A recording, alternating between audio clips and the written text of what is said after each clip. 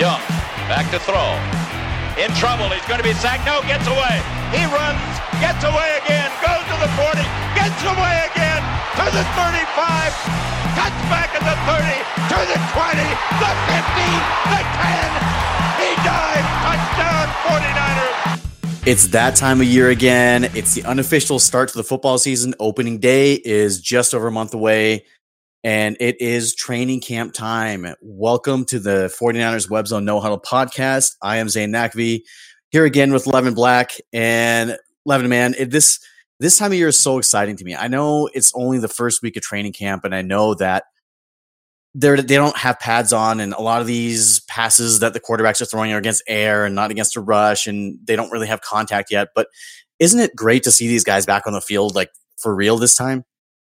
Yeah, it's really always exciting to see, the rookies show up and start getting the first reports of how good they actually look, because some rookies come in and it becomes apparent pretty quickly they're going to be great. Some come in and, they got stuff to work on. And then you always get the veterans coming back and who's improved, especially amongst the second, third year guys. That's always the most exciting in the first week, is figuring out all the young players, who's going to be for real and who's not. Yeah, and I think that everybody has a certain opinion about preseason games and where they fit in. And as the preseason wears on, we're going to talk more about that. But everybody has an idea of what they want to see out of this time of the year. And for me, I know that people don't like 4 preseason games and it drags on and everything, but I kind of like that. And the reason why is because, like you mentioned, you get to see a lot of those rookies and some of these back of the roster guys that may have to step up, like Matt Breida or Kendrick Bourne have had to in the past with the 49ers, undrafted free agents. And you don't get to see those guys in any other setting besides a preseason game, because we don't get access to, we do get access to some practices, but we don't get access to like all of the practices to be able to see these guys actually get out there and perform against a team that is not wearing the same logo as them. So because of that, I think preseason and training camp is extremely valuable. I don't necessarily live and die by training camp. Like, if Jimmy goes out there and doesn't have a great day, I'm not going to be like, well, he's not the guy. Or if he has a great day, I'm not going to be like, well, he's unstoppable, he's going to be MVP. It's kind of like you have to be even kill with this. What you want at a training camp is you want progression. You want to be able to have the guys work on their areas of deficiency and improve. And you, most of all, you do not want any injuries. Jerick McKinnon, last year, first day of camp, he was gone. So you really have to avoid the worst case scenario. And I think this year, man, they look like, hopefully the injury bug is behind them. I think that all the bad karma for injuries has to be done, right? Who knows? I hope it's done, but you just never know. And we do have quite a few injury-prone type players. I mean, we tend to look at finding the cheap alternative players, like a Jason Verrett is a good example of that. Hopefully their injuries are behind. There's a lot of players out there that had careers that began like Verrett's, where he's injured quite often, and then suddenly it all goes away and he becomes a healthy member of a team for 10 years, So it's hard to know. I hope it's all behind, because if it's behind, this is probably going to be the best 49ers season we've had in, probably 6-7 years. Definitely the best team since Harbaugh left, for sure. On paper, is definitely the best team. They're the most talented, and I'm not a big guy for record predictions, even when I give my prediction, which I will give closer to when the season starts. But when I give that, it's kind of like take it with a grain of salt, because anything can happen. Injuries, as we saw last year, poor play, bad bounces, all that stuff affects the team's record. But that being said, they come into this camp with some lingering injuries. And we saw this week that Weston Richburg and Jerick McKinnon and Garrett Selleck were all placed on the PUP list. And they're probably not expecting Richburg back until the season starts. And McKinnon, John Lynch said he had a little flare up in his knees, the exact terminology that he used, and he's still on PUP from the ACL injury he suffered last year. So to me, that's a little bit concerning, because you would expect and hope that they would be ready to go by this time. And Richburg, we knew that in the offseason that he would have some cleanup work done and he would possibly miss some camp time. But the McKinnon thing to me is troubling, because, and we'll get to position groups in a second, but I want to see what you think about the McKinnon thing, because they paid a lot of money for him to come in and be RB1. And he didn't play a snap. He didn't play a down for the 49ers in the regular season before he got hurt. And now he's kind of nursing his way back to health. And really they brought in Tevin Coleman, and Raheem Mostert kind of showed in the one game that he started and played, he showed that he could be an explosive running back. And you obviously have Matt Breida, who was able to carry the load for most of the season. So, I mean, I put out a tweet out there that said that Jerick McKinnon may be the odd one out in this group, and I kind of stand by that, just because you really don't know what you have in him, right? We don't know what we have in him. I think the 49ers and Shanahan has a pretty good idea of what he had designed for him. When he went down last year, Shanahan was talking about how he had to throw away a large chunk of his playbook that was designed specifically for him. But even then, nobody knows exactly what he is coming back from a knee injury like that. Some people come back and they're instantly back to themselves, like an Adrian Peterson, and some people never come back the same. It's hard to know. I think you could be right that he might be the odd man out. The Niners don't really have a ability to save any cap money by, for instance, cutting him this season. But you never know. I think they're going to hold on to him no matter what.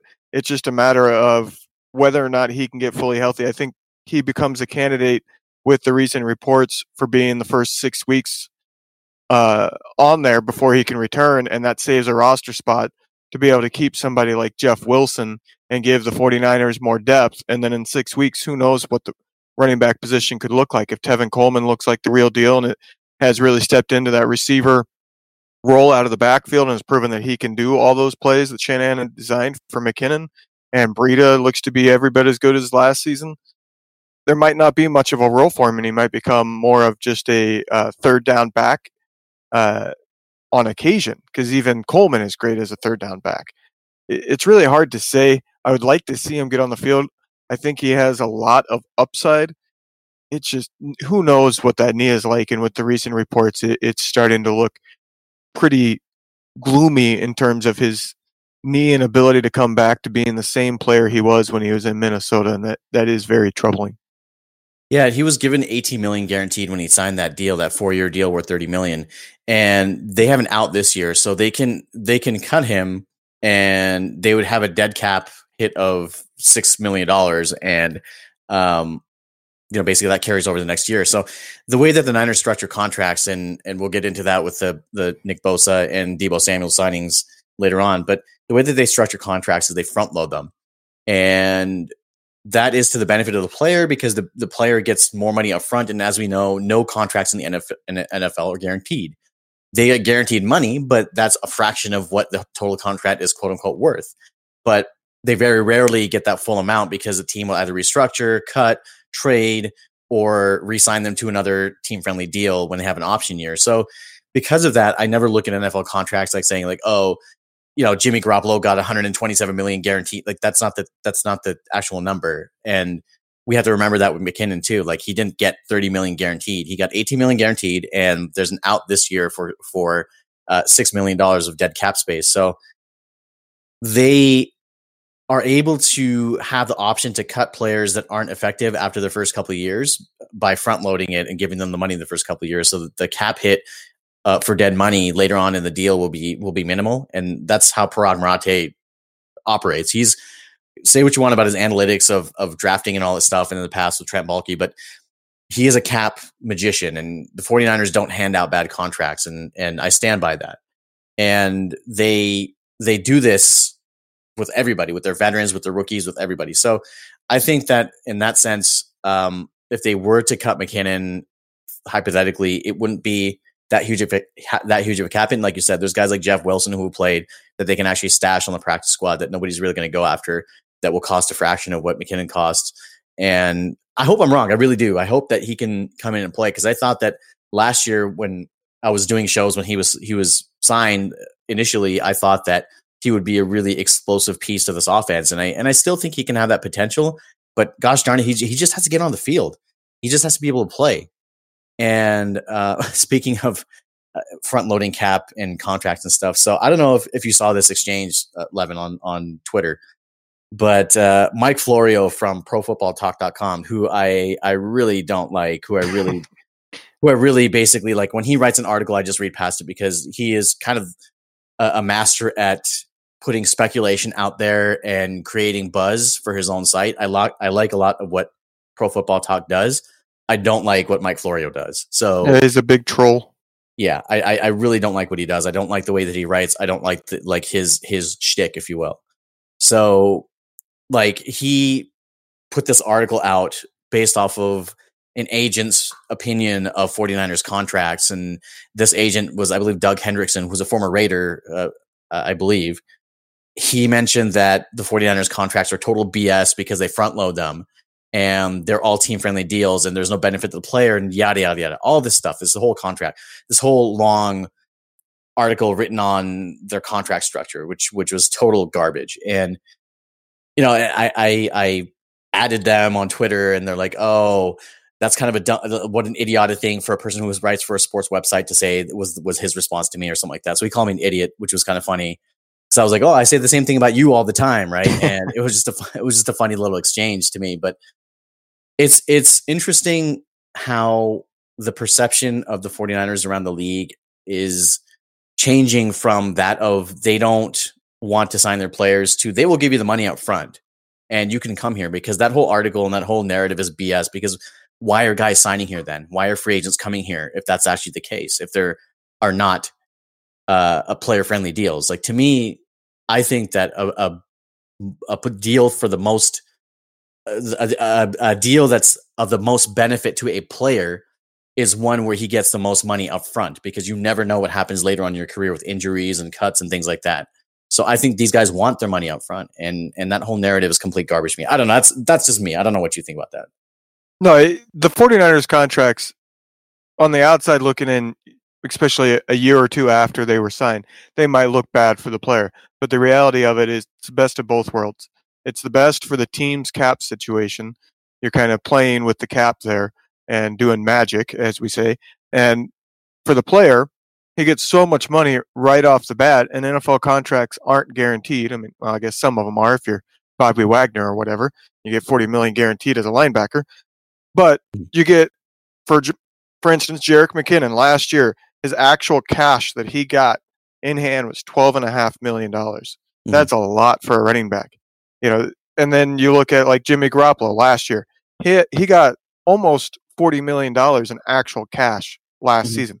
How is that bad for the player? Just because 2 years later he's making way below market value doesn't mean that overall he's been paid right where he should be paid, and he got most of it up front when people want it. It's great for the player and it's great for the team. Yeah, I agree, and I don't see why there's an issue with that. I think that's just Florio being Florio, right? Him just wanting to spin a narrative into what he wants. But I don't pay much attention to that guy anyways. I don't pay attention to that sort of stuff. And speaking of that sort of stuff, there was other stuff that came out from Bleacher Report.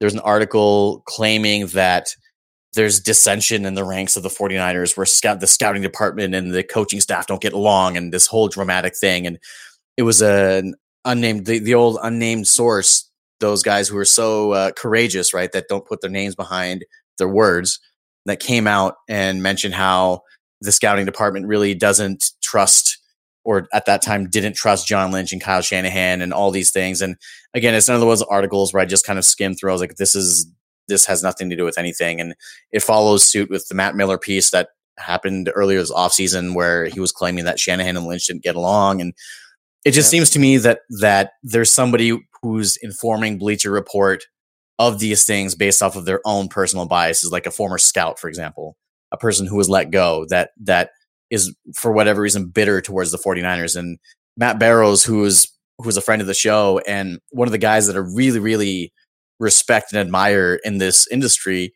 he actually came out himself this past week on the radio and said that it's probably just somebody who's just trying to make a story out of nothing.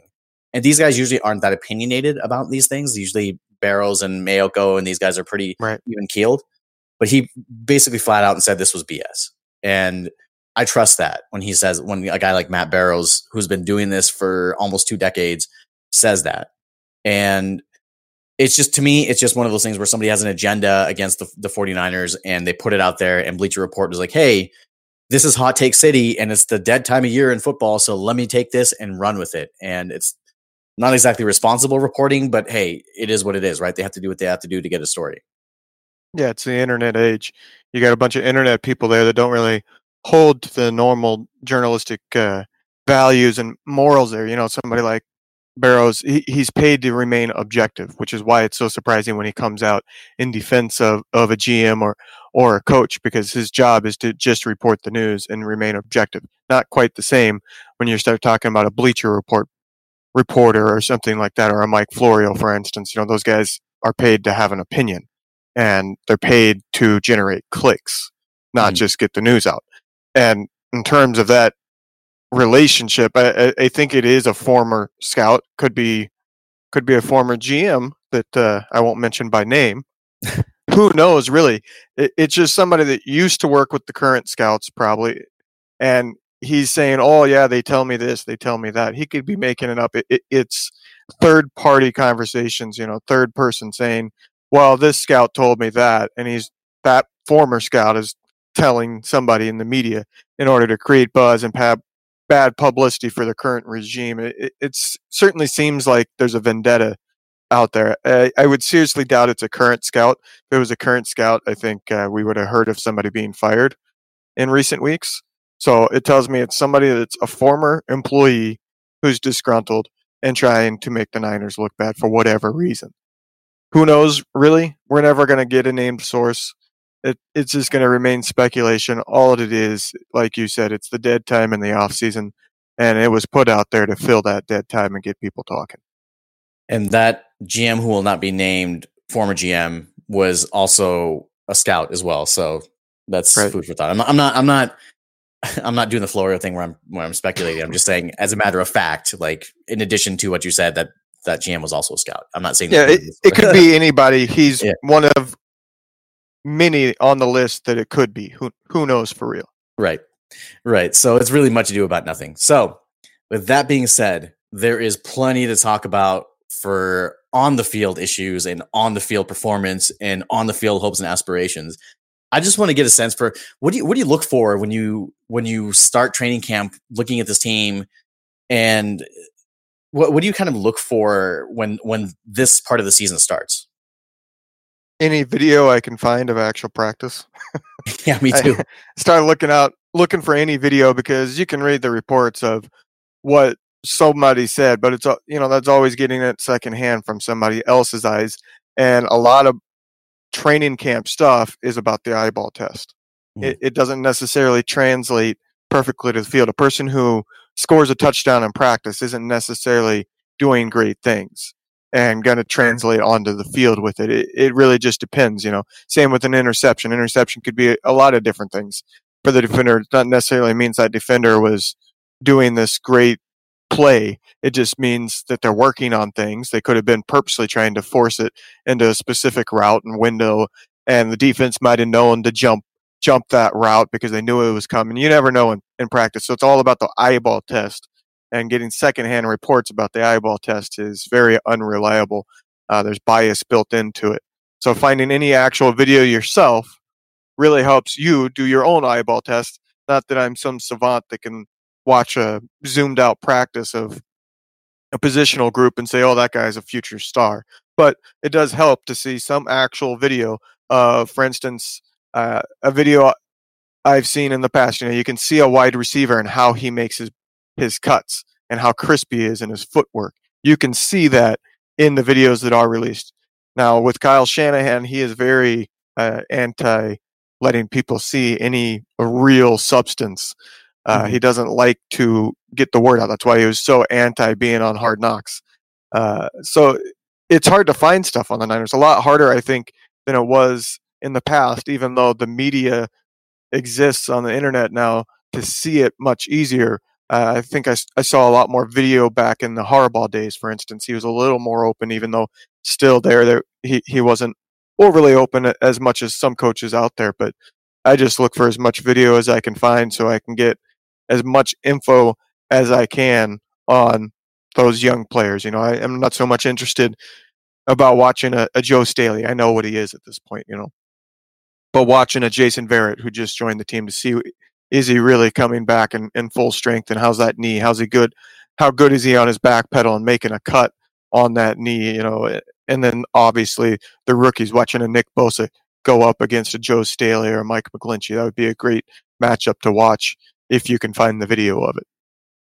Yeah, it's nice to have people who are behind the ropes, so to speak, and taking these videos. Like you see, like Barrows and Mayoko, Dylan DeSimone, Rob Louder, all these guys are at practice basically every day and posting videos. It's nice to see.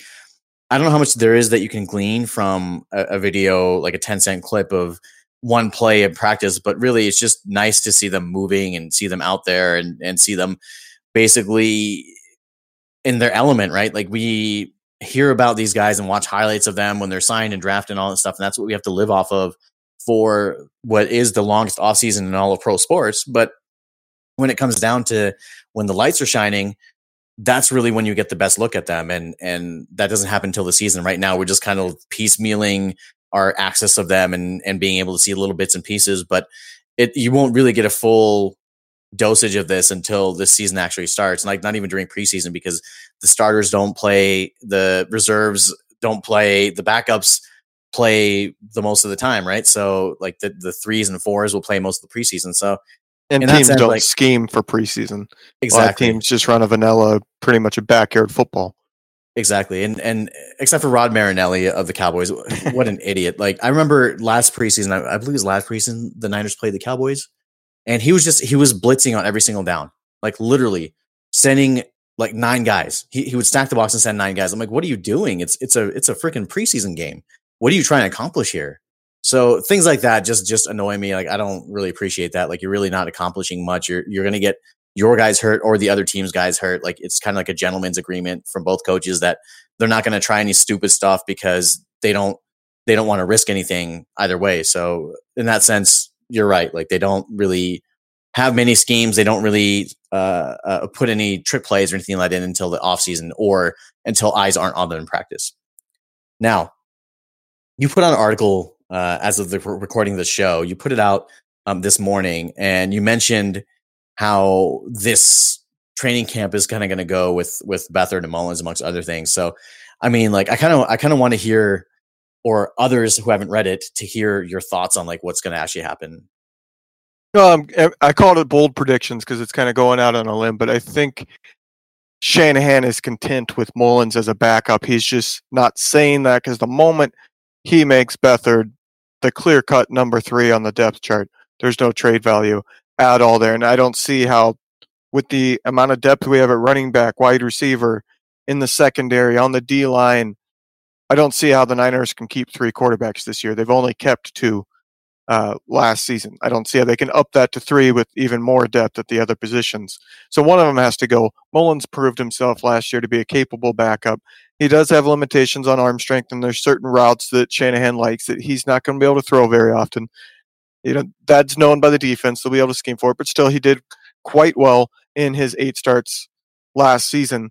And Beathard, I think at this point, is the clear-cut number 3, but Shanahan is not going to treat it that way in training camp. They're both sharing the number 2 role, according to what Shanahan has said is going to happen. And I think he's going to make it seem like Beathard is every bit as valuable as Mullins. He's going to play him as number 2 in the first preseason game. He's going to give him a lot of options to put up gaudy stats in the preseason. He's going to do all that just to try to get some trade value back so that they can get a 6th-round pick or a 7th-round pick for him, rather than just having to cut him outright and let a team scoop him up and bring him in to see what he has.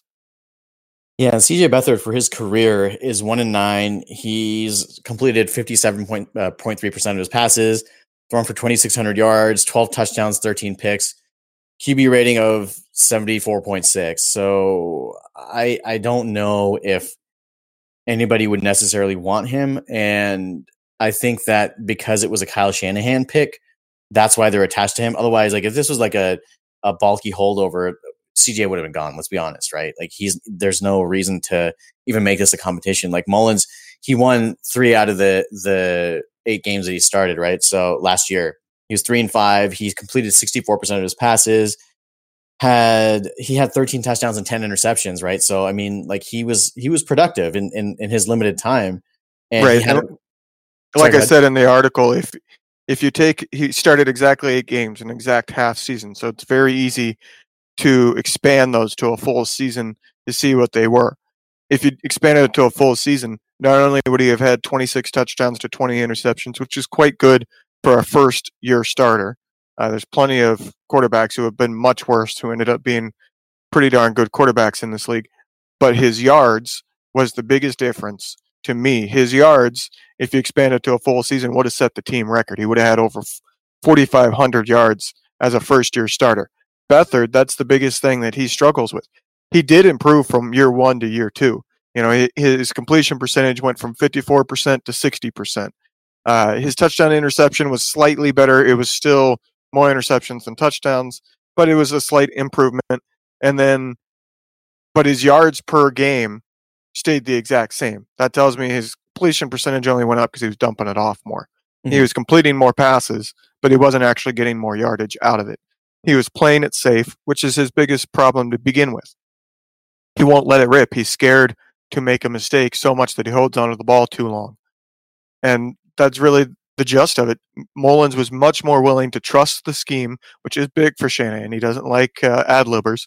He trusted the scheme. He made the deep passes when he needed to make the deep passes, trusting that the scheme and the wide receiver would be open because of the scheme. Beathard doesn't do that. And that's a big problem for a quarterback. Yeah, and I want to stay right there with the quarterback position as we begin our position by position training camp preview. Everybody knows that Jimmy Garoppolo is QB1. Everybody knows that. And it's interesting to me how the narrative surrounding him has changed so much because of 3 games last year. And to me, it's comical. It's absolutely ridiculous how the people have turned on him because of 3 so-so games. Well, 2.5. He played, or 2 3/4. He played 3/4 of the Chiefs game before he got hurt. But almost 3 complete games where really you could say that none of them were really his fault. That I mean, the 2 losses, like neither of those were really his fault. I mean, if you think about it, that Chiefs game, the defense gave up 35 points in the first half. 35 points in the first half. What quarterback is going to win that game that's not named Tom Brady? And even with Tom Brady, when he makes that sort of comeback, he has players around him. Jimmy Garoppolo does not have the same roster or coaching or experience that Brady has. So there is nobody that wins that game. And he brought them back. He basically turned that into a 2-possession game at the end of that game and brought them almost all the way back. And yet people are dumping on him for saying that he had a really poor 3 games.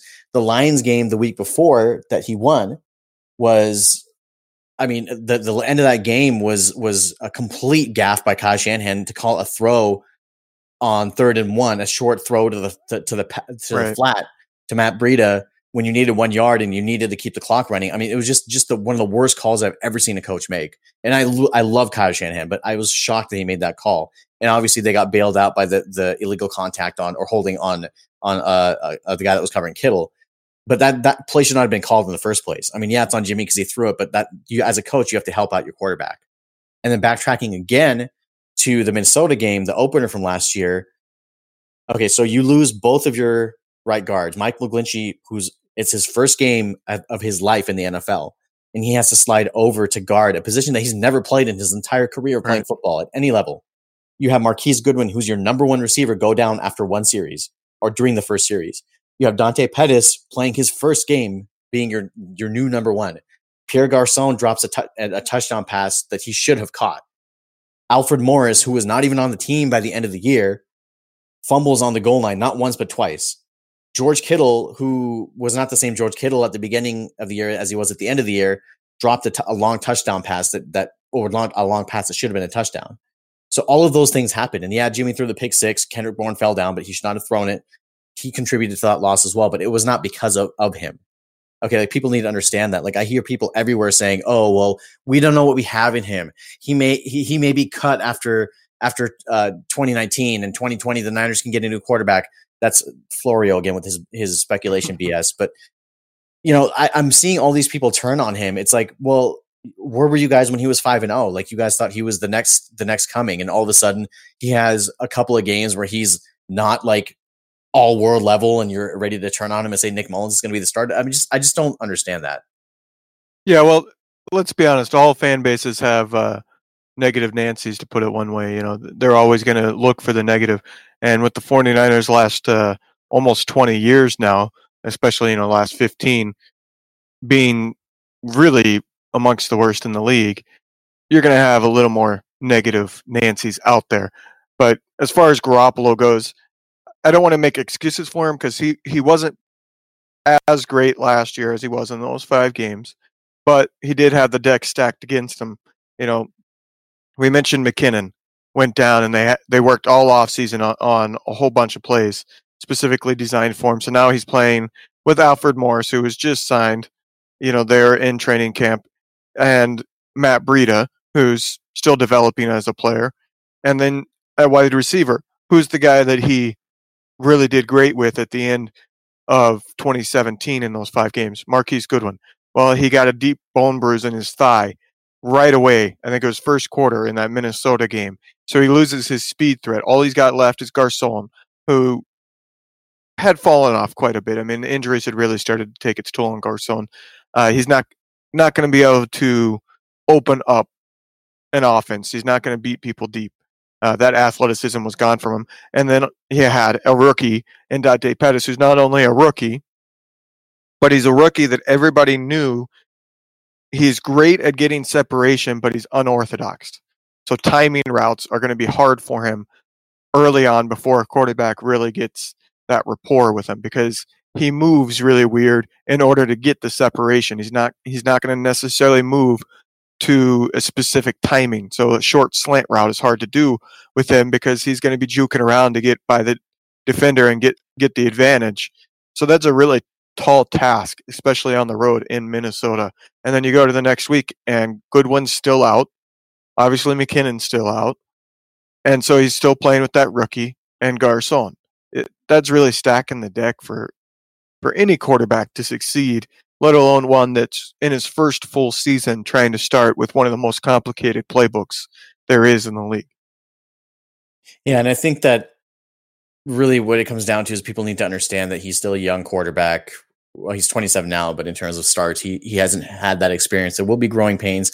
I think he'll have a much better season, obviously, than what would have projected last year after the first 3 games. But really, we know that Jimmy's a starter, right? So that discussion can end. But to your point, the backup job, I think, is Nick Mullins. Like, there's no way that CJ Beathard will win that job unless Nick Mullins totally really craps the bed or gets hurt or something else happens. Like, I just don't think that CJ Beathard is that good of a quarterback. Like, he's slow to process everything. He's not accurate. He doesn't have that great of an arm, and he takes a ton of hits. And really, like, he doesn't do any one thing really well besides take hits and be tough, right?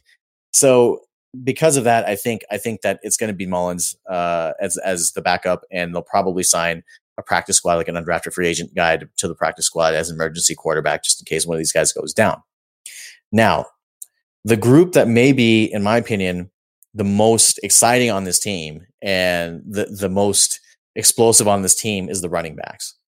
And we talked about McKinnon in the open of the show, but they signed Tevin Coleman, brought him in. Raheem Mostert kind of emerged last year. Jeff Wilson emerged a little bit last year, although he couldn't really hold on to the ball.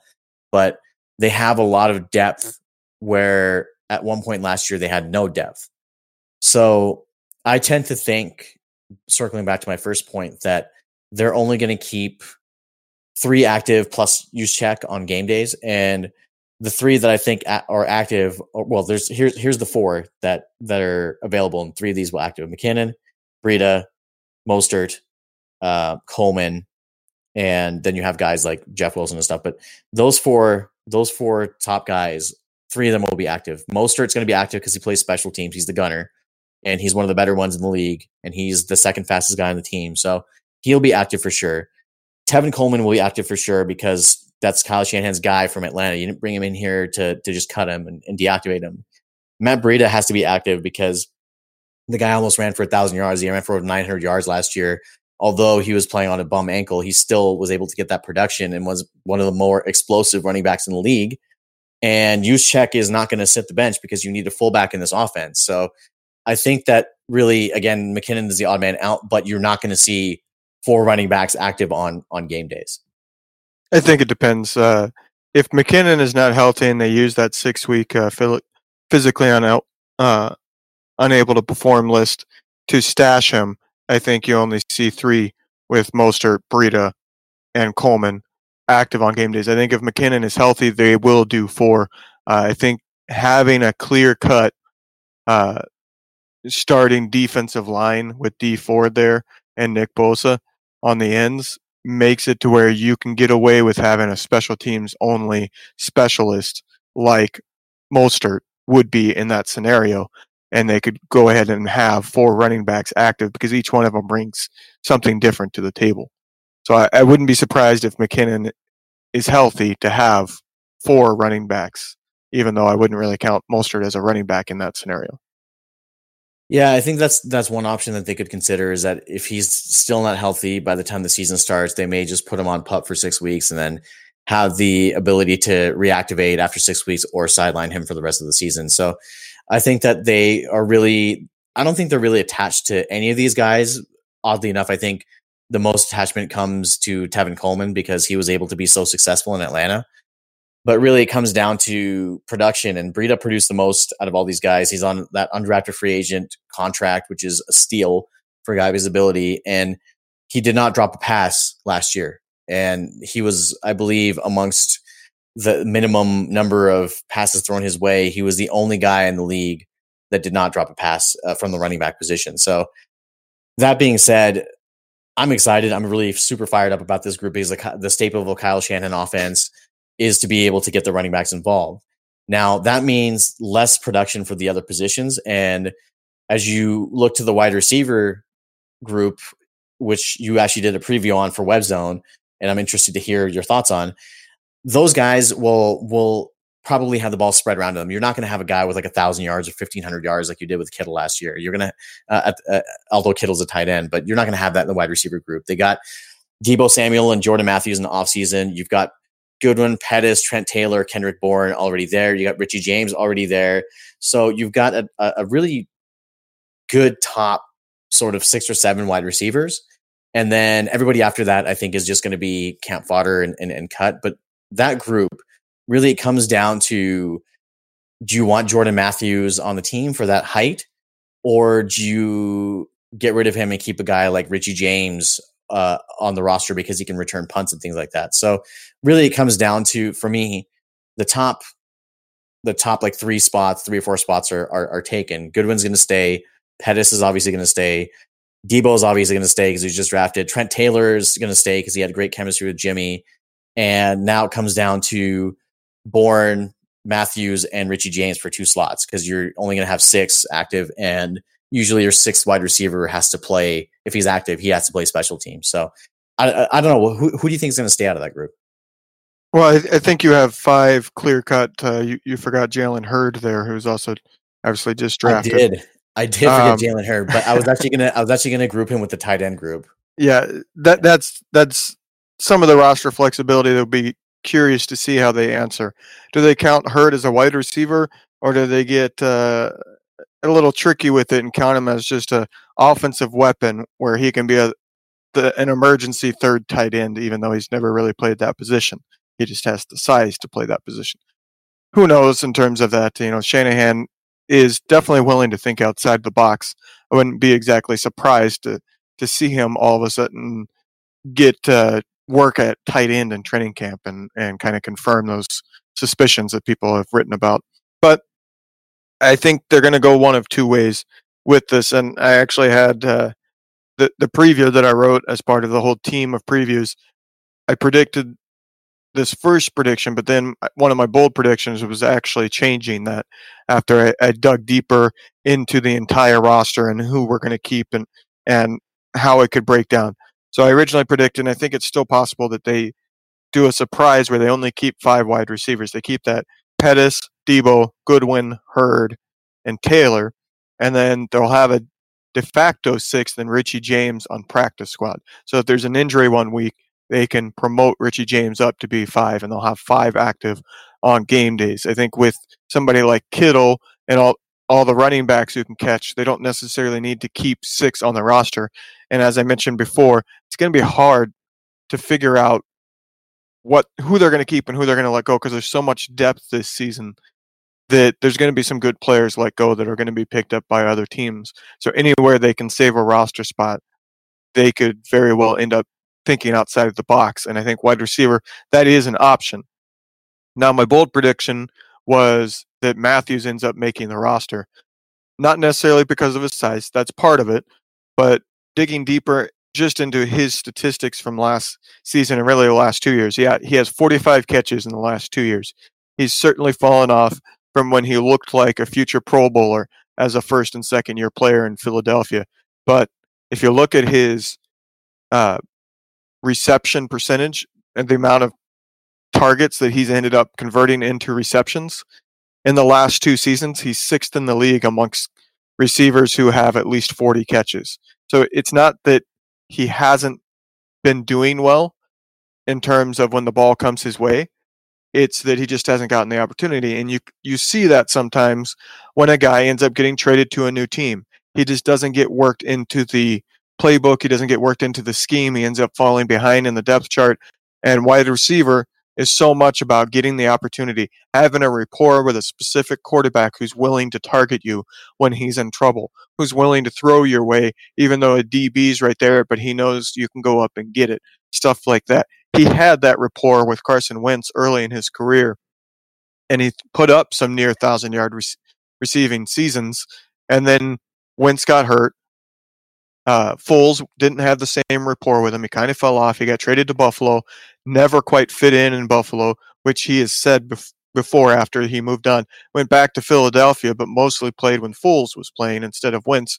Didn't get very many targets, but he still caught 70% of his targets last season. And by the way, last season he was playing in more of a vertical offense, unlike what they play in Buffalo, and he averaged 15 yards per reception last season, which when you combine that with his reception percentage at 70%, his actual yards per target last season was over 10 yards per target, and that ended up being top 10 in the NFL for wide receivers. So I see a lot of potential there, and he does bring some things that the other wide receivers don't, because he is 6'3", he's 215 pounds, but he also is able to play the slot. He's played the slot in the NFL quite well, and he can also play both outside receiver positions. And I think in terms of the Niners offense, that more physical intermediate route receiver, that it plays a vital role in Shanahan's offense. There's not much depth there. Deebo's, who were the Niners are hoping can end up filling that role, the role that Garcon played before.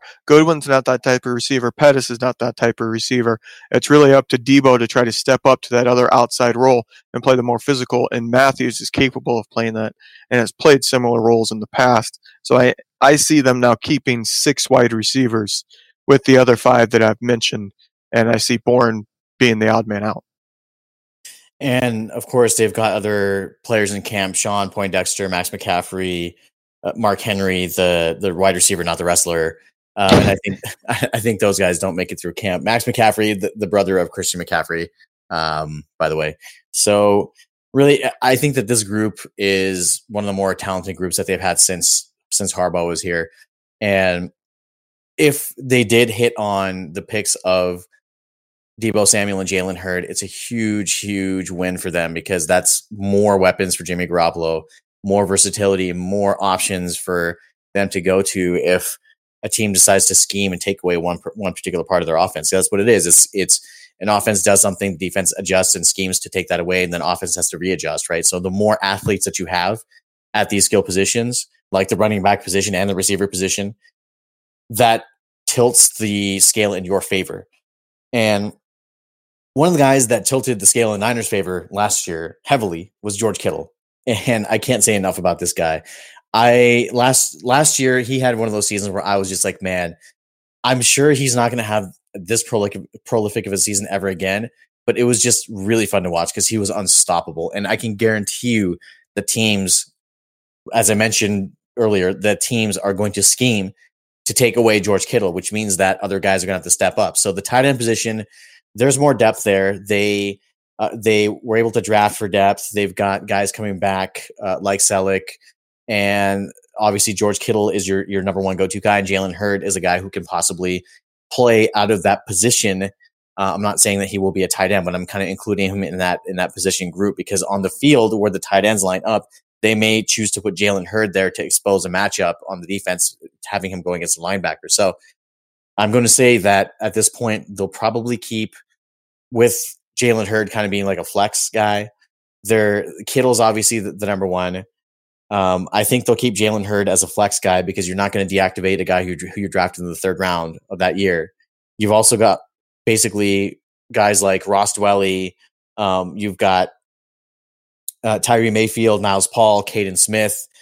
And they're basically fighting it out for one tight end spot. And I think it's going to be Caden Smith, the tight end that they drafted out of Stanford, because he's a really, really good blocker in the run game. And he's a fairly decent red zone threat. So he might be one of those guys that is a candidate either for the practice squad or he'll be pulled up with the team as the third tight end. But I think that Selleck is probably on his way out. They want to get younger at that position. And obviously Kittle is the number one there. Yeah, I mean, it starts and ends with Kittle in terms of the tight end position. I think Caden Smith will definitely be kept. Coming out of Stanford, they know him pretty well, considering Stanford's right there. I mean, obviously Stanford's been a pipeline to the 49ers for quite some time.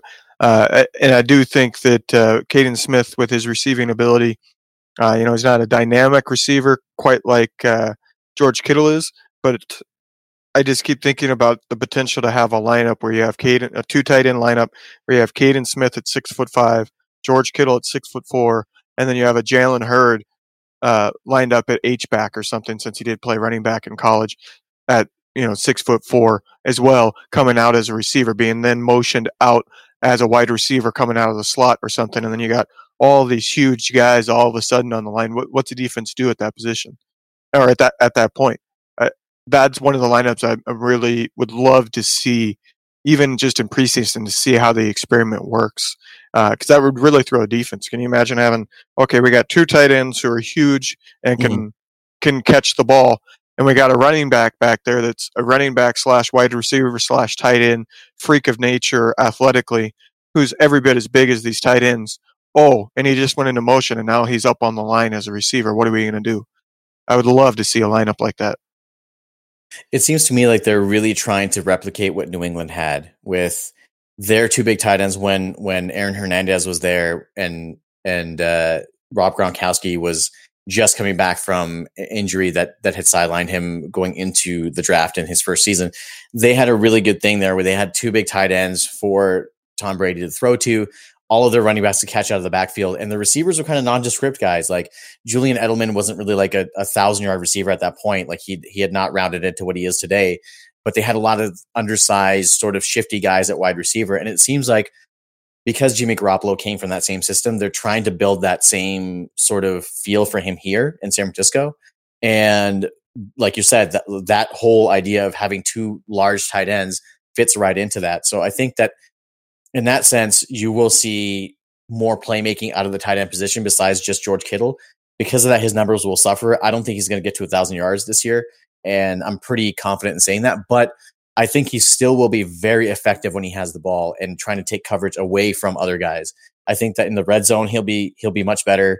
And just in general, like you're going to see the ball spread around more, where I was just basically last year, like, okay, it's going to Kittle and they have nobody else. I think that this year, from the passing game standpoint, everybody will get a little bit. You see a bunch of guys with 40 to 50 catches and 800 yards, for example, right? You won't see anybody with like a 1,700-yard season or a 1,500-yard season with 112 catches. You're not going to see that. They're not that type of offense. So I'm excited. I was going to say there's one more New England connection in terms of the receiver group there that would be very familiar with what New England has done, especially the two tight end sets, and that's the new wide receivers coach, Wes Welker. So I think you're right on the money there that the Niners are kind of trying to develop that flexibility and ability to constantly move motion and change sets and really confuse a defense by copying kind of what New England did in the past. And Wes Welker obviously knows that as well as anybody. Exactly. And I really like when they brought in Welker, I really appreciated that because they have one of his former teammates in Jimmy Garoppolo. So I'm super excited about that. or actually Welker was gone by that time, but they come out of the same system. So Right. moving on to the offensive line. Now, you know what the 5 starters are going to be, assuming that they can all make it back from injury. It's going to be Staley, Tomlinson, Richburg, Person, and McGlinchey. And I think that Josh Garnett is filling in admirably while Richburg is out because Person has to slide to center. But I think that the starting 5 is set. Beyond that, you've got guys that kind of are not as well known. You've got guys like you got Najee Torin, Christian Delario, Justin School, who they drafted. You got Ross Reynolds. These guys who you haven't really heard of. Obviously, they're kind of undrafted free agent signings. Ben Garland, who was with the Falcons when Kyle Shanahan was there, I think that he has a chance to make the team. So really, it comes down to guys that can play multiple positions, and that's why Person is so valuable. They recently cut Eric Magnuson, who was one of those guys that could play all 5 positions on the line in an effort to kind of get some new blood. I think School will probably stay on the practice squad. He was a late round pick and kind of one of those guys that they don't really know where they're going to put him, whether it's guard or tackle, but I think he'll make the practice squad. But beyond that, Ben Garland is another scheme guy from Atlanta. I think he'll actually make the team. I think he makes the team as a backup. He can play guard. He can play tackle. I think he'll get one of the backup spots. And the other one probably, it's hard for me to say. Torin was there last year. And I think that they like the fact that he can play multiple positions too. But I think that you probably have Garland and Torin with School going to the practice squad. Yeah, it'll be interesting to see. Ross Reynolds is an undrafted rookie that I was the most excited for when he was signed. He's out of Iowa. They make great guards. They're very good at blocking. George Kittle can attest to that, as can Beathard. That is what they're known for developing. And he is a very powerful inside offensive lineman that really fits the scheme. That's one of the rookies that I think is flying under the radar that I'm kind of excited to actually see. Probably going to have to wait till preseason to actually see anything with him. People don't really post or videotape undrafted offensive linemen rookies for you to be able to see anything with. But I really want to see him because I think he has a good chance of making this roster. Like you said, the starters we're pretty confident in the starters, and really I'm pretty confident in the top 6 because I think Garnett will make the team. Whether or not he starts and where Person is and all that, who knows? I do see a scenario where they might, if Garnett looks to be as good as Person and there's not really a big difference. They're not exactly the same player. Garnett's much more powerful. Person's more technical. But if they seem to be about equal quality, I could see them going with Garnett so that Person can be super utility amongst the offensive line and play both guard spots and the center as a backup. But really, after those 6, they're going to keep 9. That's generally what they've kept. It's what they kept last season. Those last 3 spots are completely up in the air, and I don't think anybody has any clue. They just brought in some fresh blood, like you said, Ben Garland, guys like that, a Wesley Johnson. Who knows how they're going to fit, how well they fit into the scheme, what Shanahan truly thinks of their ability, since there is film out there. Obviously, he probably did the research and knows that they have a good chance of fitting the scheme. But who knows until they show up? Who knows about a Ross Reynolds, an undrafted rookie? How much has School improved? You just don't know, and it's hard to get any info about an offensive line in training camp. It's just not a glamour position. So that's, to me, what preseason is going to be about. That position, the backup offensive line, preseason will determine, not so much training camp. Obviously coaches can see things in training camp, but even then, offensive line is hard to rate in training camp because it's such a physical, it's the trenches. It's hard to do that in practice, especially with the new rules limiting how much contact they can have and all that. So preseason really goes for the offensive line, and that's one of the things I'll be watching for it. A lot of times when I watch preseason games, I don't necessarily watch the ball like I do a regular season game. When there's a run going, normally I'm watching the guy running the ball. in preseason, sometimes I just keep watching the offensive line, see who's pushing their guy way down the field, knocking him down, getting him out of space, stuff like that. So that's one of the things I'll definitely be watching for, but it's impossible to guess right now who's going to be making the roster. And another one of those position groups where the back end of the roster is kind of up in the air is the defensive line. Now, this defensive line of the 49ers, in my opinion, is the most improved defensive line in the league based off of what they picked up in Dee Ford and Nick Bosa, respectively. We know who the starters are going to be. This is set in stone. We know that this is going to happen. It's going to be, well, I don't want to say that Bosa and Ford will be on the field at the same time at all times because they'll bring them into sub packages, especially with Bosa. They may start to ease him in and maybe not have him in for the majority of downs, maybe just passing downs, have him and Ford on the field at the same time. But that being said, you're going to have Nick Bosa, Dee Ford, DeForest Buckner, Solomon Thomas, Eric Armstead, Ronald Blair, all making the team. They're all lost. They're all going to make it. And beyond that, you've got guys like DJ Jones, who plays in the middle, Sheldon Day, Kentavious Street, who's coming off the ACL from last year. They just signed Demontre Moore this past week. They've got Keith Givens. They've got Jamel Garcia-Williams. They've got a bunch of guys that are at the back of the roster that are fighting for just like a couple of spots there. And with the top five guys basically being set in stone, who do you really think is the odd man out from the back of the roster? It's really tough to say because you don't know what Street's going to bring. That's a guy that likely would have been a first-round pick if he didn't get hurt right before the draft. I forgot Julian Taylor as well. Sorry. Right. Last year's draft pick, who actually performed pretty well when he played. Yeah, he has upside. This is the position that has, I think, easily the most quality depth on the roster and is one of the most quality depth position groups in all the NFL, in my opinion. I think whoever ends up cut out of this group, there's going to be at least one, if not both, people who end up cut getting picked up by other teams because somebody of quality is going to have to be let go. Last season, they kept 9 defensive linemen. They're likely going to keep that the same. You need a lot of depth on the defensive line. I think Julian Taylor's probably going to be the odd man out. I think he's a guy that has a lot of upside, but he's got a lot of work to do too. He's very good at getting after the quarterback. He's got a good pass rush. Against the run, he's a little more suspect. He has a lot of technique that he needs to work on. He'd be a guy that, if you didn't have so much depth, you'd love to keep him and work on him, and maybe blossoms into a starting quality defensive lineman. He's got that potential, but with all the experience and great quality at the top here, I just don't see the need to keep a Julian Taylor. And then inside, you're going to have to let go of somebody else on the inside, whether it's, you got Jones, you got Day. I'm guessing it's probably going to be Day, but it's hard to know what their priorities are because going to the wide 9 alignment, it really changes what you want. There's no need for a true nose tackle anymore. We're not going to have a true nose tackle that just needs to sit there and occupy 1 or 2 blockers and be an immovable wall so DeForest Buckner can do his thing opposite of him.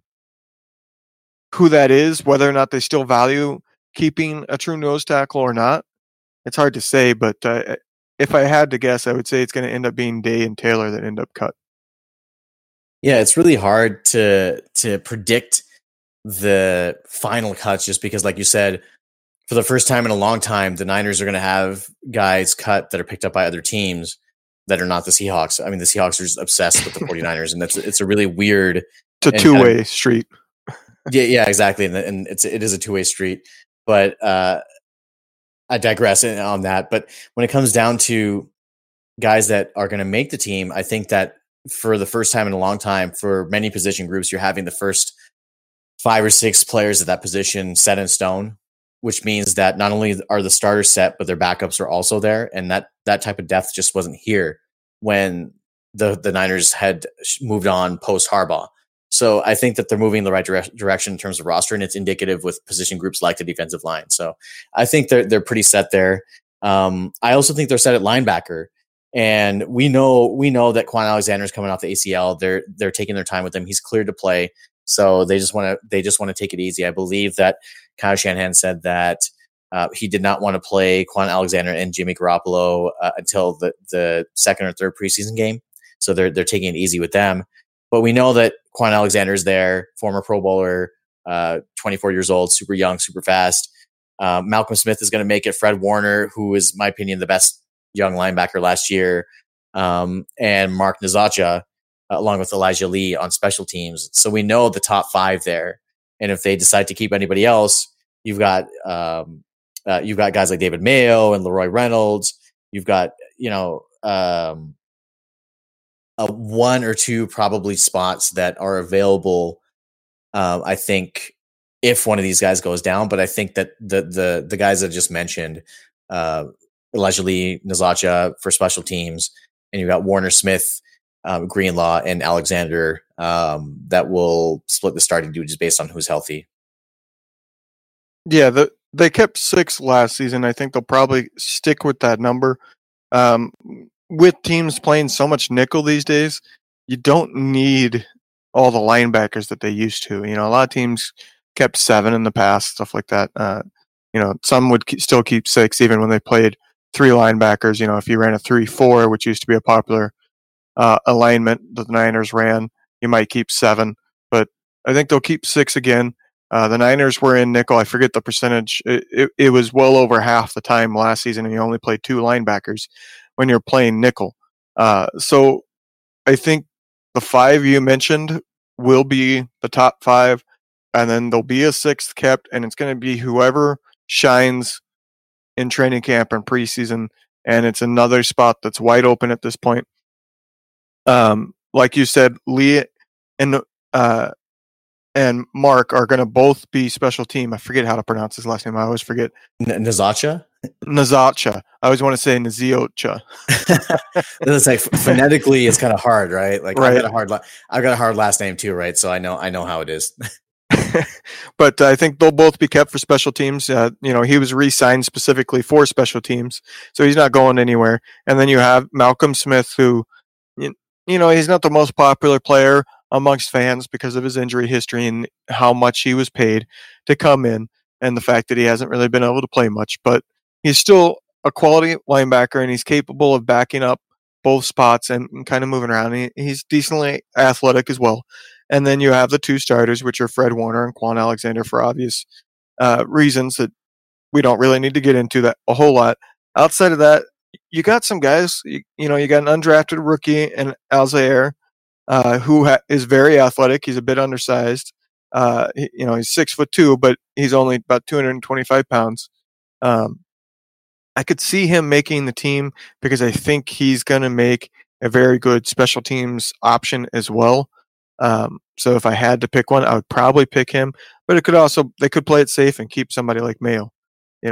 He's safe, reliable. He's been around.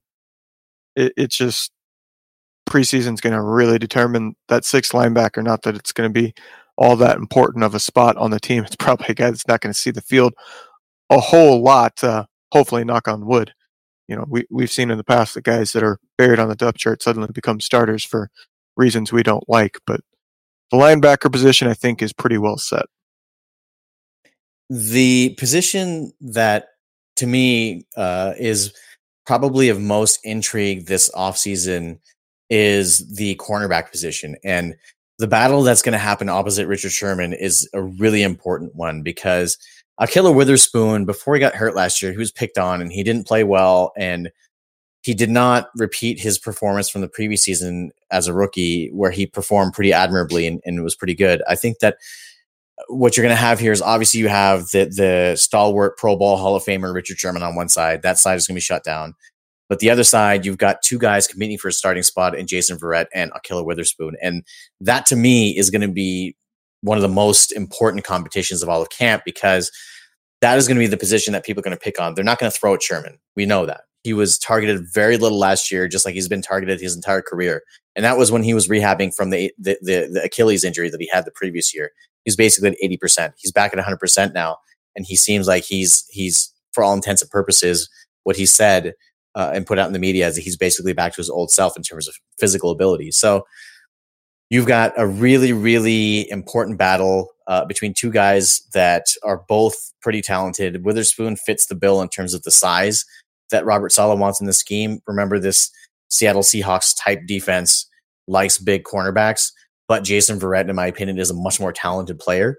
So you really have to weigh one thing versus the other. It's like, okay, well, there's the upside of Witherspoon and the physical attributes that he has in terms of length, or you have Jason Verrett, who's a former Pro Bowler who has a lot of ability, but just can never stay on the field. So for me, on the outside, and we'll break down slot corners in a second, but on the outside, Sherman's going to make it on one side, and man, it's such a tough call. It's a toss up, but I think that Witherspoon may win that job on the other side. I just think that it's way too early to give up on him. I think that he's got the intangibles and the physical attributes that they like, which kind of hurts me because I like Jason Verrett a lot, but I'm not sure that they're so quick to give up on Witherspoon. Yeah, so far it seems like from the little bit we know so far, that all reports are good on both accounts.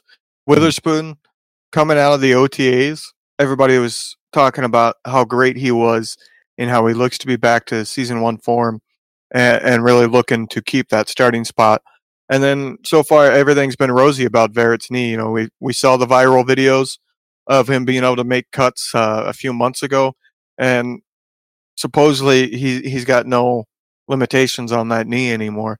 And if that's true, then oh boy for opposing passing offenses, because not only are you going to have that defensive line coming after you, but if you got a Witherspoon who's back to being that young up and coming cornerback, plus Sherman, plus Verrett over there, that's going to be really tough to beat when the quarterback, is not going to get great time.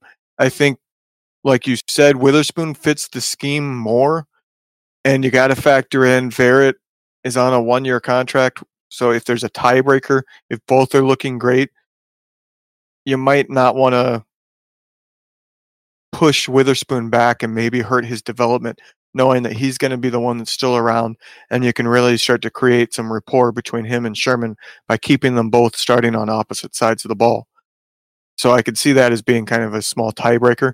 I think Witherspoon ends up keeping it because of that. They're going to want to see how that Sherman-Witherspoon rapport really gets going, and let them keep developing.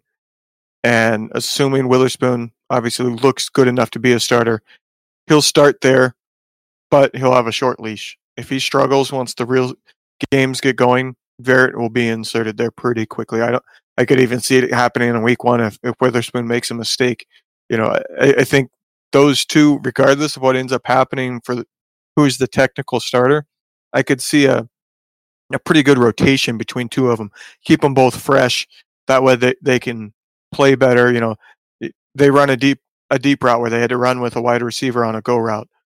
Sub them out, put in the other one who's fresh and is going to be able to dominate the receiver that much better because he's fresh.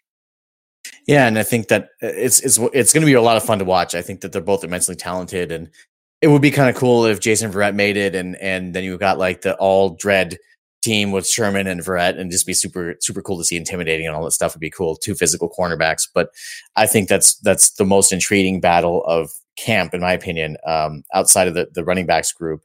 And when you look to the slot corners or the corners on the inside, Quan Williams is one of the better slot corners in the league. And he's, I believe, in the last year of a 3-year deal that he signed when he initially came to the 49ers.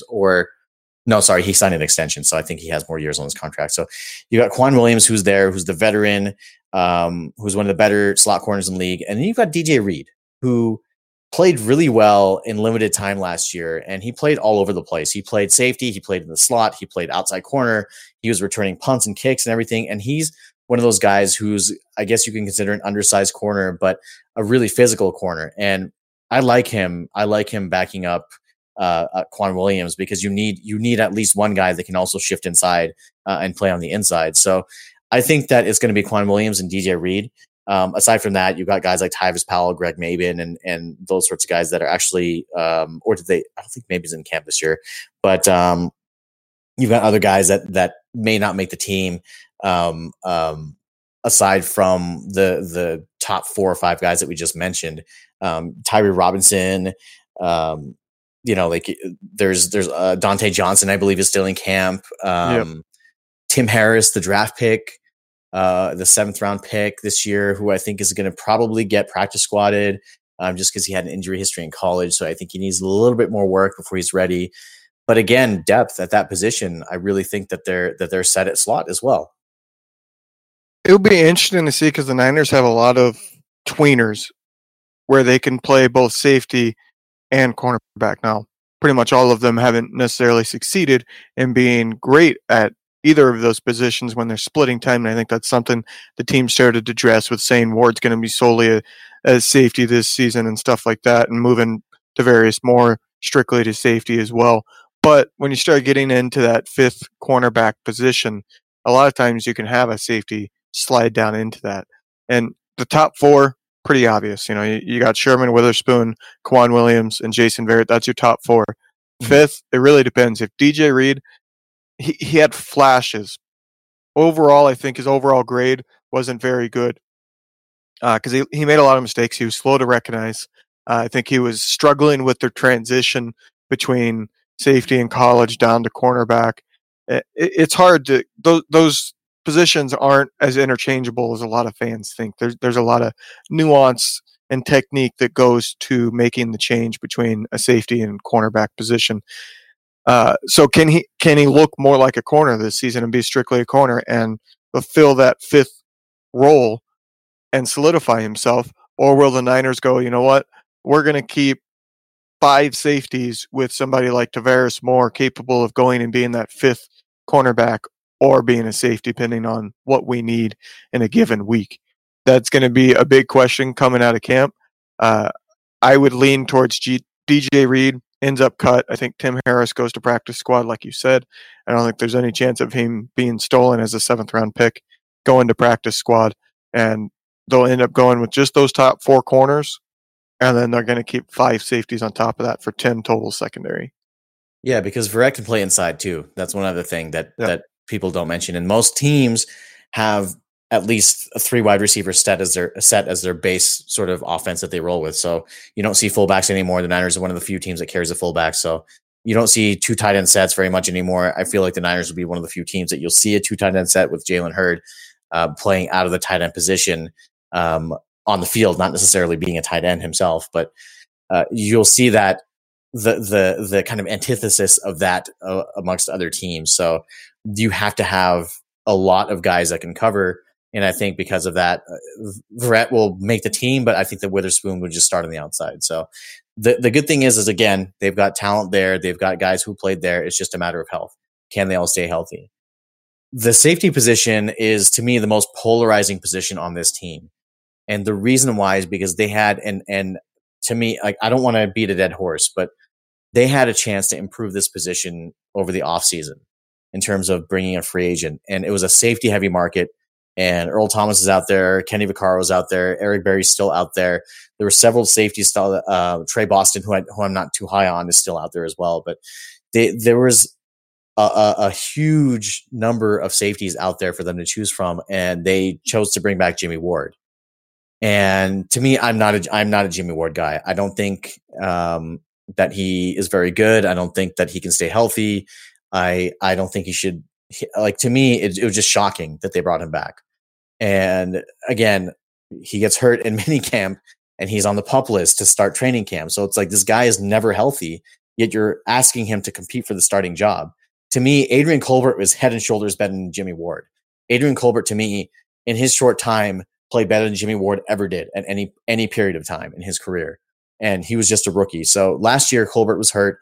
I believe he had a hip injury that was significantly bothering him. And as a speed guy, as an angles sort of guy, that's going to take its toll. So I think that at the free safety position, I think Jimmy Ward is just going to be cut. I don't think he's going to be part of the Niners coming into week 1. I think that Colbert will distinguish himself. They've got Tarvarius Moore, who can also play free safety as well. That's his natural position. So I think that they're going to roll with Colbert and Moore. Ward is the odd man out at free safety.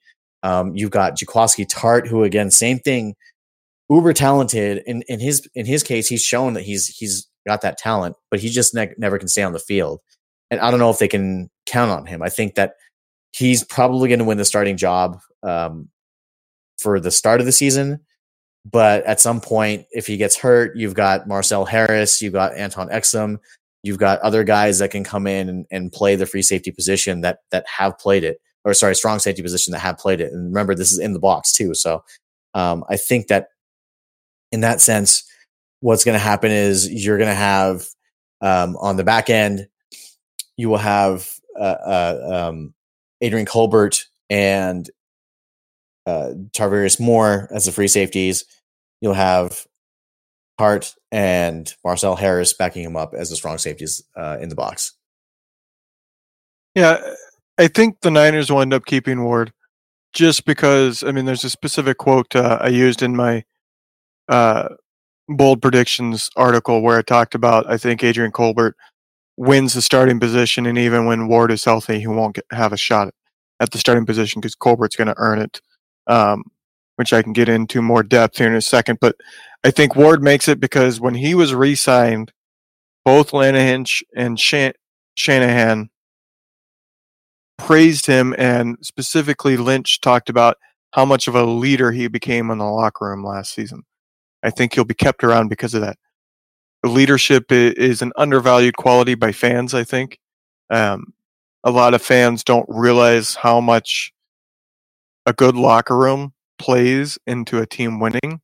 When you have a team that's together, that's playing as one, you can have a less talented team beat a more talented team that's got a lot of dysfunction. So I think he'll be kept because of that. Plus, as I said, he has some position flexibility if needed, if there's, God forbid, injuries again in the secondary.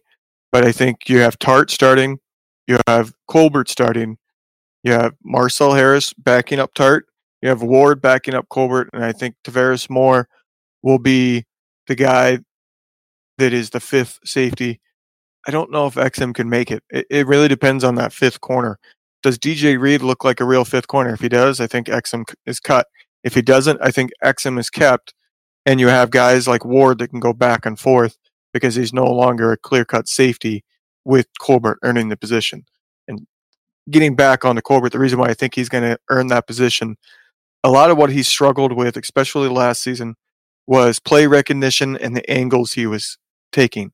Play recognition comes with experience. He had an entire offseason to learn, and while injured, he had that entire time to learn. And then on top of that, his angles, that's a relatively easy thing to fix. Teaching somebody to take better angles as a safety. But I think he will be better. He'll probably still have some instances where he doesn't take quite the right angle, but he has the speed to make up for it, and I think that's the difference maker. Ward has some speed too, but Colbert's in a different class. I posted in my bold predictions a tweet from back when he ran at Pro Day. He didn't run at the Combine, so there's no official time. But when he ran at the University of Miami Pro Day, he had multiple scouts clock him at 4.25 in the 40, which I seriously doubt he truly ran a 4.25. I mean, that would be amongst the best ever. But it's pretty widely believed he has true 4.3 to mid 4.3 speed. And with the wide 9 alignment and a defensive line that's going to be able to get to the quarterback with regularity, you're going to have a lot of rushed throws where speed becomes even more important at the safety position because they're going to need to be able to get there quick because the throws are going to be coming faster. And I think that's what ends up earning Colbert that position. Yeah, I think so. And I think that people forget how good he was when he was starting there as a rookie towards the end of 2017. And I think that because of that, he's going to be one of those under the radar guys that pops up and he's making plays and people are like, oh, I didn't know. But it's like, but you did know because you saw him doing this. So I'm a big Adrian Colbert guy. I think that when healthy, he can be a really serviceable, strong starter. And I think that it's going to play out much in the way that I think we're on the same page here for most of these positions. It's going to play out the way that we think it's going to play out. And obviously we can't tell the future, and injuries happen and ineffectiveness happens and all these things happen. But I'm pretty sure for most of the starting positions, they know outside of that opposite corner from Sherman and free safety, they know who's going to start. And that's a nice place to be. And hey, man, we forgot about punters and kickers. They're people too, right? I didn't forget about them. I just had them last on my list. I mean, okay. So is it a podcast without a Wisnowski reference? It is not a podcast without a Mitch Wisnowski reference. So Mitch Wisnowski, for the first week of camp, has been booming the ball. He's had ridiculous hang time, and it's becoming a story. And I think that for where he was drafted, he damn well better be a story. But that being said, I think that when you have a good punter, it can help you. It's not going to flip a game, but it's definitely a good tool to have in your arsenal. And he's been impressive. Robbie Gould signed this week, and he's going to be back. And really, that part of your game is kind of set now. I was never too impressed with Bradley Pinion. I never really thought he was that good of a punter, and never really merited that 5th round draft status. But I think they did upgrade with Wisnowski. Specifically, he's a hang time specialist. So because of that, you'll see a lot of fair catches. You won't see a lot of big chunk returns from other teams. I think that because of that, the kicking game, when you can take that part of your team and just put it away and be like, this is set, we're good here, it allows you to focus on other parts of the team. Robbie Gould is one of the best kickers in NFL history. He's back on a 4-year deal. I'm super thrilled about that. And it's just, let's go. Like, let's let it rip, right? Yeah, special teams isn't important until they make a mistake, and then all of a sudden everybody complains about how bad they are. You know, they don't get any credit when things are going great, especially the punter and kicker. You know, a lot of people like to talk about how they're not real football players, but I'd like to see you tell that to Wisnowski's face, being an old Aussie Rolls football player who's supposedly in pretty stout shape. But I think we're going to have a dynamic duo there on punts. You're going to have Wisnowski's hang time combined with Mostert's ability to get down the field and get that. You're not going to see many punt returns against the 49ers this season. I really like that pairing. Mostert's so great at getting down that field and making a fair catch happen. And with the hang time and the distance that Wisnowski's able to get, it's going to be glorious to see from a guy that loves kicking as much as I do. I know that this is the most excited that you're going to be about any position group, right? Because this is home for you, right? Kicking and punting that's something. It's kind of funny because I can't kick a field goal or punt a ball to save my life, right? Like, that's not my specialty. I went to Levi Stadium a couple years ago after the season ended with one of my buddies, and pro tip for all of you out there who want to see Levi Stadium and want to avoid the crowds: after the season ends and after the college bowl games are played, they'll open up Levi Stadium to the public, right? You can purchase a ticket for like $10. They'll let you go into the stadium down onto the field and just like run around. And if you got a football, you can throw a football around. And we had like a small pickup game going out there. And it was at one point when everybody was gone, it was just me and my buddy and one usher left on the field. And they had the net up from one side of the end zone where people could try kicking field goals and stuff. So I tried the old extra point that was lined up on the 2.5 yard line. Yeah. And I must have tried to hit like, I don't know, 7 kicks. I made one of them. Like, it's so hard. It's way harder than people think. We see this out there and you see these guys punting and kicking, and it's like, oh man, you know, like he missed like a 50-yard field goal. This guy sucks. No, it's hard. And people don't realize that. And granted, like, they're paid millions of dollars to do it, but it doesn't mean that it's easy. Like, the average person tries to go out there, you're not going to be able to make an extra point. And that's 19 yards. You're not going to be able to make that. It's no different than take somebody who didn't grow up playing baseball or throwing the football around and has never thrown anything, and have them go out and try to throw. Their body's going to have no muscle memory. They're going to look weird doing it because they're going to not have the correct form. Their shoulder's not going to rotate right. Their elbow's not going to rotate right. It's no different than kicking anything, you know, whether it's a punt or a field goal. You just don't have the muscle memory unless you've done it over and over again. And people I used to challenge people back when I was younger, when they would say, you know, kicking's easy. I'd say, let's go out and do it, you know. And I'd give them a soccer ball or whatever to go kick. And a lot of them would fall because when you're running and you try to stop on a dime and then contort your body to swing your leg around and get as much torque as you can to get power on it, a lot of people don't have the ankle strength. when they make that plant foot coming from a run, they plant their foot to try to stop and swing their leg through, and they end up falling because they're completely off balance, and they don't even hit the ball sometimes. And a field goal is much harder than kicking a soccer ball because it's not truly round anymore. Kicking a field goal is so hard. I remember one of the stories this offseason is after the Bears famously missed that short field goal. I think it was 35 yards that they ended up doing. They had at a fan fest. They set up artificial turf with a field goal that was 35 yards away and challenged any fan to be able to kick and make the field goal. Nobody did. Nobody could make it.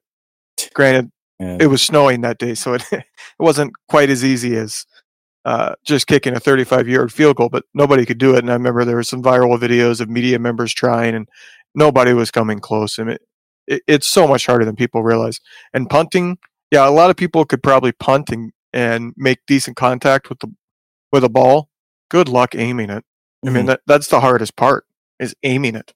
Yep. You got a not so flat surface you're trying to kick off, and your margin of error on a football is so minuscule. It's hard to directionally punt. Yeah, and people just don't appreciate that. It's just, I mean, granted, yeah, we get mad at punters and kickers and stuff like that because they, again, are paid millions of dollars to do their job, but it's not easy. So that being said, so I feel better than last year about this upcoming season. I think that they're not a Super Bowl contender yet. I think that there are too many unknowns. They should hopefully contend for a playoff spot. Now, that last 6-game stretch is going to be brutal, and in no particular order. They play the Rams, the Saints, the Seahawks, the Ravens, and the Falcons in that last little stretch. And I believe there's like one game against a winnable team in the NFC West. I can't remember off the top of my head. I think it's Arizona, maybe. Yeah, it's Arizona. So I think that because of that, you'll see them maybe come out of the gates a little bit stronger. And to me, if they can make it to the last 6-game stretch at 6-4 and play that last 6 games at 3, even 500 ball, 3-3, that takes you to 9-7. And that means that you're competing for a playoff spot. And really, that's what I want. I'm not expecting them to come out and be a Super Bowl champion this year. They're not ready for that yet. They're not ready to take that step. Their roster is still really young. They have a lot of unknowns. Jimmy's still developing.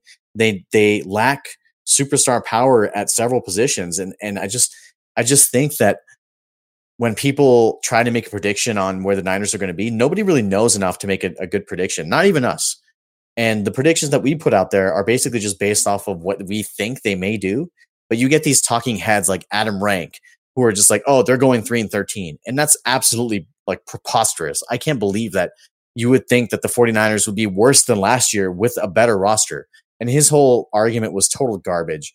And he was talking about how he scientifically, quote unquote, did this, and which is total bull malarkey to me, because you're not going to scientifically look at this and be like, well, they lost their starting quarterback last year. They lost their starting running back last year. They were running an undrafted free agent at quarterback and several different undrafted free agents at other positions, and they still won 4 games. Yet they're still going to be worse than that this year. There's no way. There's no way in hell they're worse than last year. They're gonna be better by X amount of games. I don't know how many, but they're not going 4-12 like they did last year or worse. And those sorts of opinions, I'm like, man, that just makes me respect you a little bit less as a writer. Like, you put that out there and you try to stand by it based off of what? Based off of like being a national guy and trying to get some clicks. So those sorts of things bother me. Even locally, like there's guys on like 95% of the game, like Dan Dibley, who I like a lot. Like I like listening to their show every morning, but he was like, oh, well, they didn't win any games last year on the road, and they've been 3-13 the last 2 years on the road. Well, it's like, how can you point to past performance and predict future success based off of that? Each season, each game is its own entity. You can't be like, oh, well, last year they won 0-8 without Jimmy Garoppolo, so this year with Jimmy Garoppolo, they're going to do the same thing. You can't say that. How can you make that jump? It's a new roster. It's a new team. It's a new year. These guys are coming back healthy. You have your starting quarterback and better players around him that are going to play. Like, how can you say that they're going to do the same or worse than last year? So those sorts of opinions bother me, because it's like, you really don't know what you're talking about.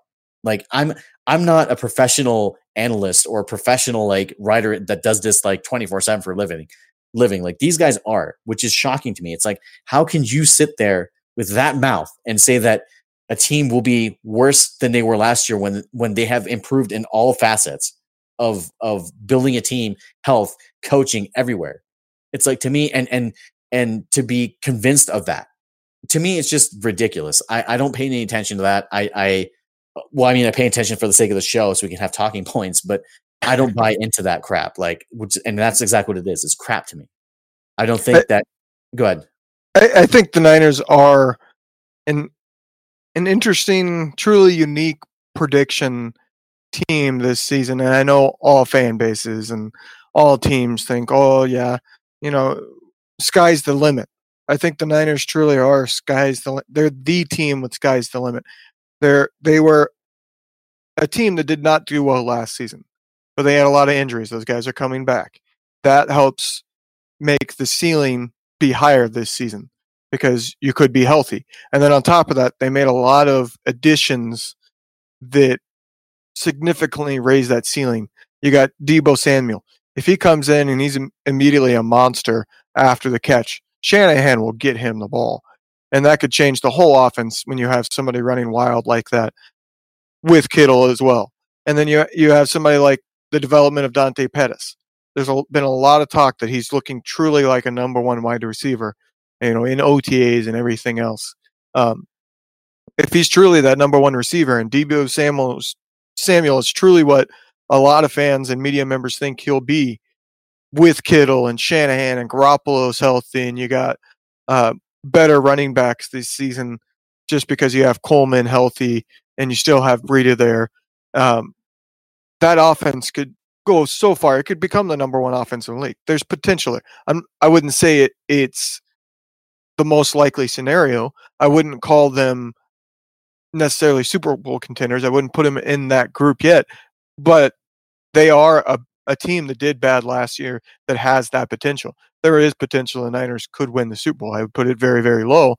Just about everything would have to break right, but the offense could become the number one offense of the league. And then on the defensive side, they added Dee Ford. They drafted Nick Bosa. They're going to have a dynamic pass rush, perhaps the best in the league at getting after the quarterback. You have athletic freaks at linebacker with Fred Warner, Quan Alexander, and you have Richard Sherman over there at the corner, and Jason Verrett with that high upside as well as Akil Witherspoon being a physical corner who has great size that could end up being a true starting quality corner. The defense has the same sky's the limit potential. It's just a lot of things have to break right. You got guys coming into new schemes. You got a rookie you're relying on in Nick Bosa, Quan Alexander, Dee Ford brought in, stuff like that. But the sky's the limit is there. If everything breaks right, this team could truly be absolutely dominating on offense, led by one of the greatest offensive minds in the league, and dominant on defense because they get after the quarterback like nobody's business. So I think this year for the Niners, they're one of those teams that, yes, they drafted second overall, but they truly could dominate the league and come out of nowhere like the Rams did 2 years ago. Yeah, you never really know. You don't know until the season starts. And I hate predictions because of that, because you don't even know what the roster is going to look like at the beginning of the season. Some of these guys may be surprise cuts or injuries may happen, and they're trying to predict what a team is going to do. And I think that it's fun. It's only good fun. But when somebody makes an opinion like trying to sound like a fact, it bothers me a lot. So again, I've got a few little pet peeves that I have that kind of leaked into the show today. But I mean, I think it's important for Niners fans to know that these things don't really matter. I feel like we have a really intelligent fan base, not only that listens to the show, but in general with the 49ers. And I think that it's important for them to recognize what's fluff and what is actually of substance. So that being said, I think that you can expect this team to improve on last year.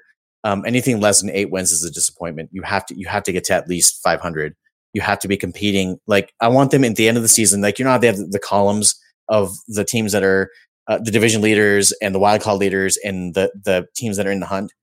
I want them to be in that column that says in the hunt. I want them to be competing. This is an important year for John Lynch and Kyle Shanahan. There's no more excuses now. Like, you had 2 off seasons with cap room and draft picks, high draft picks, to be able to build your roster. And there is no excuse at this point. Like if you fail, if you're John Lynch and you fail this year and the team goes 5-11, 6-10, something like that, heads are going to start rolling next year. And the official hot seat will be activated underneath him, because then that's heading into year 4. And I think right now you're kind of, the honeymoon is over at this point, and you're looking for some actual progress and not just potential. So I'll give my prediction in a few weeks, but I think that for now, that's kind of how I feel about that. Yeah, I did a poll on Twitter last week that, and I think I tagged the WebZone official so it would be retweeted. Ended up getting about 250 votes in it, but it was, how many wins does the team have to get, regardless of injury, for nobody to be calling for John Lynch to be fired? Or I forget exactly how I worded it, but essentially, how many wins do the Niners have to get, no matter what, for this regime to not be questioned and to truly see progress happening? And I did 7 wins, 8 wins, 9, or 10 wins. I think 9 wins won with about 40% of the vote, and then 8 wins was the next closest. That 7 wins and 10 wins got very few votes. I came in at 8-8, like you mentioned. Regardless of injury, if the Niners go 8-8, if they're fully healthy, they go 8-8. Okay, I see progress. Sky's the limit next season. If they go 8-8 and they have a bunch of injuries, wow, we went 8-8 and we had all the injuries like last season. I think that's the line. If they're 500 or above, nobody's going to, well, I can't say nobody, because there will always be some of those fans out there. But John Lynch and Shanahan will be viewed as 100% safe. I think Shanahan's 100% safe anyways. I think the changes that would happen would be on the defensive side of the ball and Lynch if things go truly bad this season. But I do think 500 or better is what has to happen for them to be viewed as safe and not go into an offseason going, I don't know, is Lynch going to be let go or not? Yeah, and you have to look at the improvements that they've made from last year or the last couple of years on the roster. They had guys like Cassius Marsh and Elvis Dumerville and Solomon Thomas playing out of position, and guys like that rushing the passer. Now you replace those guys with Dee Ford, who's one of the better pass rushers in the league, and Nick Bosa, who could be the best player in the draft, possibly. You replace Pierre Garçon with Deebo Samuel, who's a younger, better version of what Pierre Garçon was. You replace, not replace Ahkello Witherspoon, but you supplement Ahkello Witherspoon with Jason Verrett. You bring in competition at the free safety spot. You draft better. You replace Reuben Foster, who could never stay on the field, with Quan Alexander, who's been to a Pro Bowl. So you take all of these things, like Brock Hoyle is out, and now you have Dre Greenlaw in and Fred Warner in, and it's just all of those positions have improved, right? And to say that they're going to do the same as last year or worse is not, it's a disservice to all the improvements that they've made. Have they been earth-shattering improvements? I don't know. We'll see. Like the Jordan Matthews thing, like we'll see how that turns out. He could be one of their better receivers and a target that Jimmy really likes because of his size and the fact that he is a veteran, he knows how to get open. So you don't really know what's going to happen until the season starts. I know that I'm super pumped. I'm really excited. I'm optimistic. And to me, optimistic is, obviously anywhere between 8-8 and 10-6, right? Like this is where I think they'll ultimately fall. But to me, that's an improvement over last year. And like you said, next year is the year that they really go after it. Like this whole rebuild got put back 1 year because of the injuries last year. Last year was kind of a throwaway year that allowed them to get guys like Nick Bosa and Deebo Samuel at the top of their respective rounds. So I think that because of that rebuild being pushed back, year 4 is going to be the year where you really see them take that next leap forward. They have cap space. You will probably see them sign like one big name to be able to be that cherry on top to give them a championship caliber roster next year. So I think that this year it's building. I'm tempering my expectations. I'm very excited for the direction they're going. I think that they're going in the right direction, but I think that this year is going to be one of those progression years where you look for health and progression from your main players. So that's a lot of stuff that we just talked about, man, in about an hour and a half show. That's a lot to unpack for everybody. But as the weeks go on and preseason wears on, we will get more into some of these battles and they'll flush themselves out. It's only week 1 of training camp. They just reported as of the recording of the show. So we really don't know what we have in terms of a lot of these position battles. Now, I'm super excited talking about it. We're going to be back with more frequent shows at this point too, because it is go time for us as well. So you guys can look forward to that. And before we head out, man, like what are some of your final thoughts? I'm just ready for preseason games to get here where you truly get to see this team. I guess my final thought would be this is probably about the most exciting season the Niners have had since the initial breakout with Harbaugh. Mm-hmm. It's been a while, and like I said, if you go back 20 years, there hasn't been all that many seasons where to be super excited and truly think this team has a lot of potential to end up in the playoffs. The Niners are back to being, wow, this team could truly be in the playoffs, and hopefully they're there for the foreseeable future. So my final thought would be, I'm just ready for the season to get going. All right, there you have it, Niners fans. So for 11 Black, this is Zane Nakvi. You can find the 49ers Web Zone No Huddle podcast on SoundCloud, on iTunes, wherever you get your favorite podcasts. So until next time, enjoy camp, and let's hope for no injuries. See you guys.